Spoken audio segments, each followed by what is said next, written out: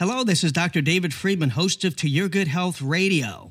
Heart disease is the leading cause of death for men and women in the United States. One person dies every 37 seconds from cardiovascular disease. Most doctors, they rely on this typical cholesterol panel to determine if somebody is at greater risk for heart disease. Well, we have with us today cardiologist Dr. Joel Kahn. His new book focuses on a little-known risk factor for heart disease called lipoprotein A. An estimated 1 in 5 people have elevated levels of this silent heart killer, which can increase the risk for blocked arteries, blood clots, heart attacks, and stroke. If you want to know if you're at risk and learn all the secrets to living a heart-healthy life, don't go anywhere. It all starts now. It's To Your Good Health Radio with #1 best-selling author and renowned wellness expert, Dr. David Friedman. Changing lives just for the health of it. Our next guest is known as America's Healthy Heart Doc. He has triple board certification in internal medicine, cardiovascular medicine, and interventional cardiology. In 2013, he became the first physician in the world to receive a certification in metabolic cardiology from the University of South Florida.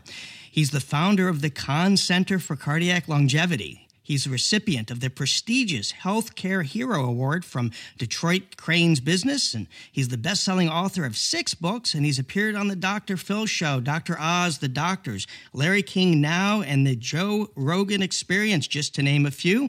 Welcome back to the show, author of the new book, Lipoprotein A, the Silent Heart Killer, Dr. Joel Kahn. Thank you, Dr. Friedman. Always a pleasure to be on your show and all the good work you do. Great to have you back with us. You know, I've had the honor of interviewing all the leading plant-based doctors and authors, starting with John Robbins back in 1997. And I have to say, you have the most energy, the sharpest wit, and ability to convey your message, second to none. So how's that for an ego-boosting intro? Wow. Well, let's end the interview right now because, I mean, that's the finale. But thank you. I know it's sincere, and I appreciate your kindness. Yeah, it's great. Now, your book title starts with a word not everybody is familiar with, lipoprotein A, also called LPA for short. Share with us, what is this and why you devoted an entire book to the topic? Absolutely. And you're absolutely right. The worst part about this very important topic is we need a marketing agency come up with a better name because it's actually called lipoprotein A, and the word little isn't in the title. It's just a lowercase a, right. And that's how you pronounce it, whether you're giving a university lecture or speaking to a patient, or LP a, because there's another cholesterol particle with a capital A, and this came second. But in 1963, scientists in Europe identified we have a kind of cholesterol in our blood that nobody knew about. And I'm sure in the future we'll find other things. This is a mean, bad LDL cholesterol particle, but it will never show up on the routine panel, doctors, nurses, physician assistants too. You have to check the little box, and it's available everywhere. Quest, LabCorp, hospitals. It's a kind of cholesterol that can clog your arteries anywhere in your body. It can clog your aortic heart valve and lead to aortic stenosis. And this is the amazing statistic. 25 to 30% of all people inherit this from their parents. So by the time they're 1 year old, that blood level is elevated, already possibly coating arteries and heart valves with cholesterol plaque. And we don't check for it. It's estimated as many as 1 in every 7 heart operations is because of lipoprotein A. And the patient hears, we don't know why you're clogged up. You know, your labs are good because we omitted this. But it's coming into prime time, and it's a simple blood test. You either have it or you don't. And finally, the European Cardiology Society in 2019 said everybody should get this checked. We're still waiting for the American Heart to put the rubber stamp. But I say don't wait, and that's why I wrote a book, because we need to get the word out. You know all your risk. It's easy to know if you smoke or not. You have to get a blood test to know if you inherited this. So when people go, they get the standard cholesterol panel, you know, from their doctor, the total cholesterol, HDL, and the LDL levels. So that's not an accurate assessment of a person's risk for heart disease. It's not complete. It's certainly part of the package. Your blood sugar, your blood pressure, your weight, your smoking, all these things are the famous Framingham risk factors. But we know that there's a large percentage of people. It said that 50% of people that have a heart attack have an LDL cholesterol in the normal range. Well, the biggest reason you hear about Uncle Bob had a heart attack and nobody can figure out why, according to the science, is that this lipoprotein little a was elevated but not checked. Once you check it, then you say, aha, that's why grandma and uncle and a husband, or that's why I had heart disease. It runs in families. So certainly everybody with that family history of stroke, heart attack, heart valve surgery should find out about lipoprotein little a. So how do they get tested? They're at their doctor and they mention this and he's just able to check it and they can test it right there? Or is he going to look and say, not necessary. What is all that about? Well, Dr. Freeman, the best thing to do is buy the book, Lipoprotein Little A, read the book, and give it to your doctor, because it'll actually educate your doctor. There are about 150 medical references. The book is half science and actually half recipes. Wanted to give people something in addition to science for their value in their purchase. But yeah, it may take a little work. The two keys are, everybody remembers Arthur Ashe, world famous tennis player, had a heart attack in his mid-30s, right. Lipoprotein little a, and then Bob Harper, the fitness trainer on The Biggest Loser show, heart attack at age 51 3 years ago, lipoprotein little a. So sometimes you have to bring those two media and personalities up and really truly educate the medical staff. I know this is important. I just want to find out. It's maybe a $30 blood test. And usually under the billing code of high cholesterol, it will be paid for. Interesting. What foods are best for lowering our lipoprotein little a? Yeah, it's a tough topic because, again, unlike the standard LDL cholesterol, which can respond phenomenally to improving the diet, adding in the fruits and vegetables and the oatmeal, this one doesn't change much. There's some data that a healthy plant-strong diet, bigger salads, smaller pieces of chicken, may lower it some. They don't lower it a lot. There's a bitter Indian gooseberry called amla that may lower it a bit. We truly, and unfortunately, I think, we need drugs, either prescription or over-the-counter, because niacin can lower it. And there are prescription drugs being developed. There's really not one out yet that's the superstar. Specifically, Lipitor, Crestor, which may be needed to be used for other reasons. They don't beat this special cholesterol type down. They do not. They don't. What about genetics? Does it play a role in somebody's lipoprotein little a levels? It's completely actually genetic. That's completely. That's the frustrating part, because you can start a running program, you can go to the gym, you can start to eat better, and you'll have many benefits by doing that. You know that, of course, as well as I do. But you may not see your lipoprotein little a number move much. So it is entirely determined. We have actually, we know where the gene is. We know what chromosome it's on. All the science is well known. Yeah, I love this saying that I've heard you quote many times: your genes load the gun, but your lifestyle pulls the trigger. So our future's not written in stone. So if somebody does see that level, and they don't have to panic. It's not a death sentence, correct? Not at all. And the intelligent recommendation, and for example, there's something called the Lipoprotein A Foundation. What they teach is just use it as an incentive. You may not be able to lower your lipoprotein A much, but you certainly can go to the gym, eat healthier, get sleep, quit smoke. Don't scare a person with the data, but motivate them.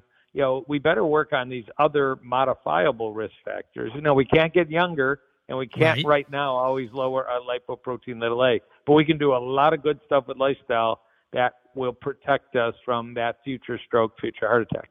Yeah, I know you've been following a whole food, plant-based diet for over 30 years, and you've been recommending it to patients. I'm curious, if somebody comes to you, let's say they have advanced heart disease, and they turn their life around, they adopt a whole food, plant-based diet, could they reverse their heart disease, or is there a point of no return? No, it's never, ever too late, and it absolutely happens, even in people with 10, 20-year documented history of, clogged arteries. I use a carotid scan in my office, and maybe once a year or 18 months we'll repeat that. And we routinely see younger, healthier arteries when you make that diet change. You add in the walking program, you get the blood pressure and blood cholesterol under control. So just like heart disease can come on, the body has the ability to remove the plaque. We know that scientifically.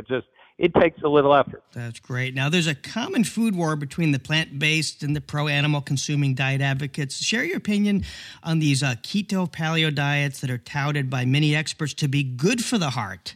Yeah, not too many experts because they end up short on the science.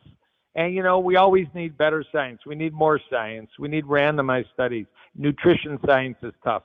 But at least 10 to 1 for any single study that suggests maybe the paleo diet. Again, a better choice than donuts and a milkshake, but still, there's 10 to 1 science favoring a diet that's predominantly or completely plant-based. Whether we talk about reversing heart disease and Dr. Dean Ornish, reversing type 2 diabetes, Dr. Neil Barnard, and other examples, even now rheumatoid arthritis, lupus, some of the autoimmune diseases, thyroid disease, we're seeing if you put the effort in the diet, the body can turn on its natural immune and natural reverse cholesterol, processes, and people improve. So yeah, my people 20 years after bypass see benefits when they start changing their diet. And frankly, they better do it in that situation. They should have done it 20 years earlier, but nobody brought it up with them. Well, we brought it up. Now, your new book offers oil-free recipes, and I've interviewed so many plant-based docs that tell us to avoid olive oil. And this is something many plant-based diet followers have a hard time grasping because those following the Mediterranean diet consume olive oil, and they're known for their great heart health and longevity. Then there's all these scientific studies supporting the olive oil's benefits, and you are one of the most science-backed, common-sense people I know. Why is this plant-derived product considered a no-no?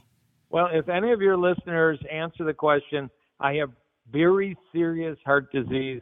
I've got advanced blockages, trying to avoid stents and bypass.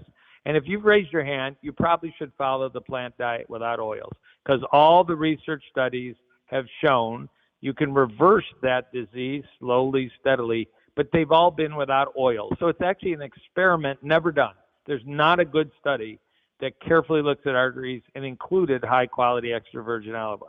My own opinion, if it were done, it would still be beneficial to change your diet and leave extra virgin olive oil, but we don't know that, so I'm speculating. For the other 98% of the world, they're eating butter and lard and ghee. Harvard School of Public Health just published a massive study, 130,000 doctors and nurses followed 30 years. You're much better off with extra virgin olive oil than butter or lard or ghee. I use extra virgin olive oil. I know my heart status. It's as clean as arteries can get. So it is indeed, from that Mediterranean diet experience, a much better choice than what we're getting in processed food, vending machine foods, and butter enhanced food. So it's on my radar map, except for 5% of my patients that are really in a pickle. Got that. Avocado oil still a no-no? Again, other than somebody really struggling with weight, type 2 diabetes, and this advanced heart disease subset. So now a little bit bigger. Avocado oil is fine. It's a little richer in monounsaturated fats. It has a little saturated fat. Extra virgin olive oil does have a little saturated fat, so you do want to keep the volume down. But it's a good choice. I still would prefer the extra virgin olive oil as the choice between the two if you're putting a couple drops on your salad or your grilled vegetables. Yeah, that makes sense. Great. Talk to us about something everybody's enduring right now, stress and its relationship to heart disease. Yeah, stress is a big factor. And sometimes it's just, why did you eat the whole bag of cookies? And why didn't you work out today? And, I slept poorly. I was thinking about the pandemic, and I got up and, I shouldn't have done it, but I ate, half the bag of donuts. Number one, don't have donuts in your house. That'd be the easiest choice. But stress is such a fundamental reason that we end up with the name. We end up with high blood pressure, elevated blood sugar, high cholesterol. And your doctor may or may not have a discussion with you about the stress you're under. And, when you can either get a better night's sleep, which is one of the best stress relievers, when you can take a long walk, maybe in nature, one of the best stress relievers. Mozart music reduces your blood pressure, great stress reliever, or really any music you really enjoy that's rather upbeat. These are good things. And then there's the healthy diet. We actually have some very recent data. Plant-based diets improve mood. Active yoga improves mood. So there's many ways to kind of control that stress. It's any kind of breath work, whether it's a yoga breath, whether it's a prayer breath, they all help a lot. That makes sense. I read research showing heart attack rates are higher on Monday mornings. From your experience, is there any truth to this? Yeah, it's a true statistic, and a lot of it relates to the stress factor you just brought up, kind of a relaxing, kind of a nice weekend, and then, it's 5:30 a.m., the alarm clock goes off, and there's that startle, and maybe your blood pressure shoots up a little higher on Monday morning than the other days, and maybe your blood clots a little easier. Maybe you overdid it over the weekend, so you're still having some impact. So don't overdo it with the processed and low-quality foods. But sure enough, Monday morning is a peak. But it's a equal opportunity 7 days a week in general. But Monday's the scary morning. It is. And then somebody that's, I have a patient last week says, I live on 3-4 hours sleep a night. Isn't he a heart attack in the making? I mean, that's got to put strain on your heart. You don't shut down. It's like you got to shut your car down to chill out, and then you start it back up. Doesn't the body need to shut down? It's so true. When you were in med school, when I were in medical school, we didn't learn that much about sleep, but it's such a big factor now. And at least statistically, a person that sleeps 3 to 4 hours a night is more likely to develop heart disease, calcification in their arteries, even type 2 diabetes, even blood pressure issues. And I think there's some studies that link it to cancer. Yeah, absolutely right. Your body has this awesome ability to heal itself, repair damaged DNA, rebuild vitamin and antioxidant stores. Most of that happens at night when you're not eating, and maybe your last food in the day is done by 7 p.m. So you might get 12 hours in to start doing that reparative work. Just like maintain a car well, you should maintain your body well, and then overnight rest is really the easiest path. Yeah, that makes sense. When I went to college, I remember learning all about grains and how they're the top of the list for being heart healthy, and now we have all these leading cardiologists saying, stay away from grains. They contain lectins. They're bad for the heart. Help us set the record straight here. Grains or no grains? Yeah, I don't want to attack anybody's credibility, but if you want to write a successful book, you take a contrarian view and make it seem like you discovered something new, and you don't do any research. And for a while, people buy into it. And that's what's happened with beans and peas and 100% whole grains. All of a sudden, they were kind of blackballed as unhealthy foods. But the science didn't change. The Mediterranean diet science didn't change. The Harvard School of Public Health science didn't change.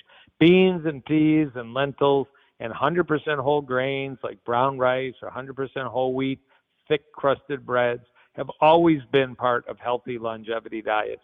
They do, in general, lower your cholesterol, lower inflammation, provide fiber, provide magnesium. And they are part of my diet, and they are recommended to my patients with, the rare patient who has a true case of celiac disease or some other intolerance where they just can't eat. You soak your beans and such, and usually and rinse them real well, and you'll tolerate them very, very well.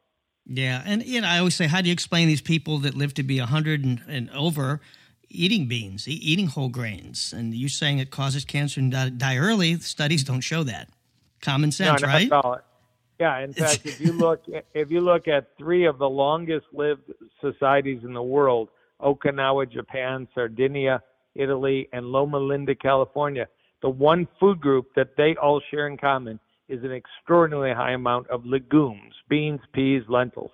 And you'll see a 98-year-old mowing their lawn in Loma Linda, California, or, 101-year-old grandmother making holiday dinner for the family in Okinawa. So legumes win, and in fact, there's a study in the elderly. They may be the most longevity-producing food you can eat as beans, peas, and lentils, any kind of bean on the planet. Yeah, and but no, they cause cancer and death, so this can't be true. Well, that sells books. That's, killer lectins. My God. America. 3 years ago, it scared America, but it never was credible. And you hear a little less about that nowadays. But, Doc, we got a lectin shield that's been invented by the same person to protect us. So You know about that. Oh, my God. He's rescuing America's health with an $80 a month vitamin you don't need. You know how many beans you can buy for $80? Probably a whole year's worth. And that's just 1 month of the protector. You shouldn't eat raw beans. There's absolutely true. But I don't think anybody listening had a habit of grabbing kidney beans raw. I mean, you break your teeth. But, you should not eat raw beans. You soak them, you pressure cook them, or you buy them in a can pre-pressure cooked, and you don't worry about it after that. Exactly. I'm with you on that. Talk to us about supplements. I hear all these heart-healthy supplements, coenzyme Q10, omega fatty acids. Is there anything that you found in your experience that people should take that'll help their heart stay healthy? Yeah, I'm actually very impressed. And all this is said without any financial ties. I don't have a CoQ10 vitamin with my name on the bottle. Right. There are studies in congestive heart failure, the kind of stuff you and I like to see, research that suggests if you're a patient with congestive heart failure and your doctor gives you CoQ10 or placebo, you may live longer with CoQ10. That's called the SymBioCute study. And then there's an interesting study from Sweden, and hundreds of 70-year-old and older healthy citizens, if they got on CoQ10 or the placebo, they had less heart problems, less hospitalizations on CoQ10. That's not just expensive urine. That's actually health outcome.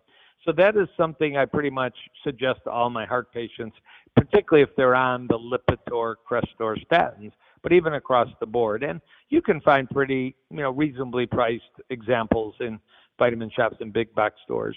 Right now, vitamin D is being talked about because of the pandemic, and it's so common to be low in vitamin D, even if you live in California or Arizona, where there's more sun than the Midwest, where you and I live. So I at least ask your doctor maybe to check your blood level. If you're severely deficient, I like my patients to correct with diet, eating more mushrooms, vitamin D fortified hemp milk or oat milk, but they may need to take a simple, inexpensive supplement. And I would say finally, B complex vitamins. There's an interesting review by the famous Dr. David Jenkins, professor in Toronto, that the B complex vitamins may help prevent stroke, and strokes are not fun. So maybe 2-3 times a week, a multivite or a dedicated B complex vitamin. Very inexpensive. Yeah. So great to hear, standard medical physician talk about these healthy alternatives. I'm curious, what motivated you to go, shift from stents and drugs to becoming this healthy food and lifestyle cardiologist? Yeah, it's been a long path. I've been in practice over 30 years. I've put in 10,000 plus stents. So, I've been there inside human bodies many times.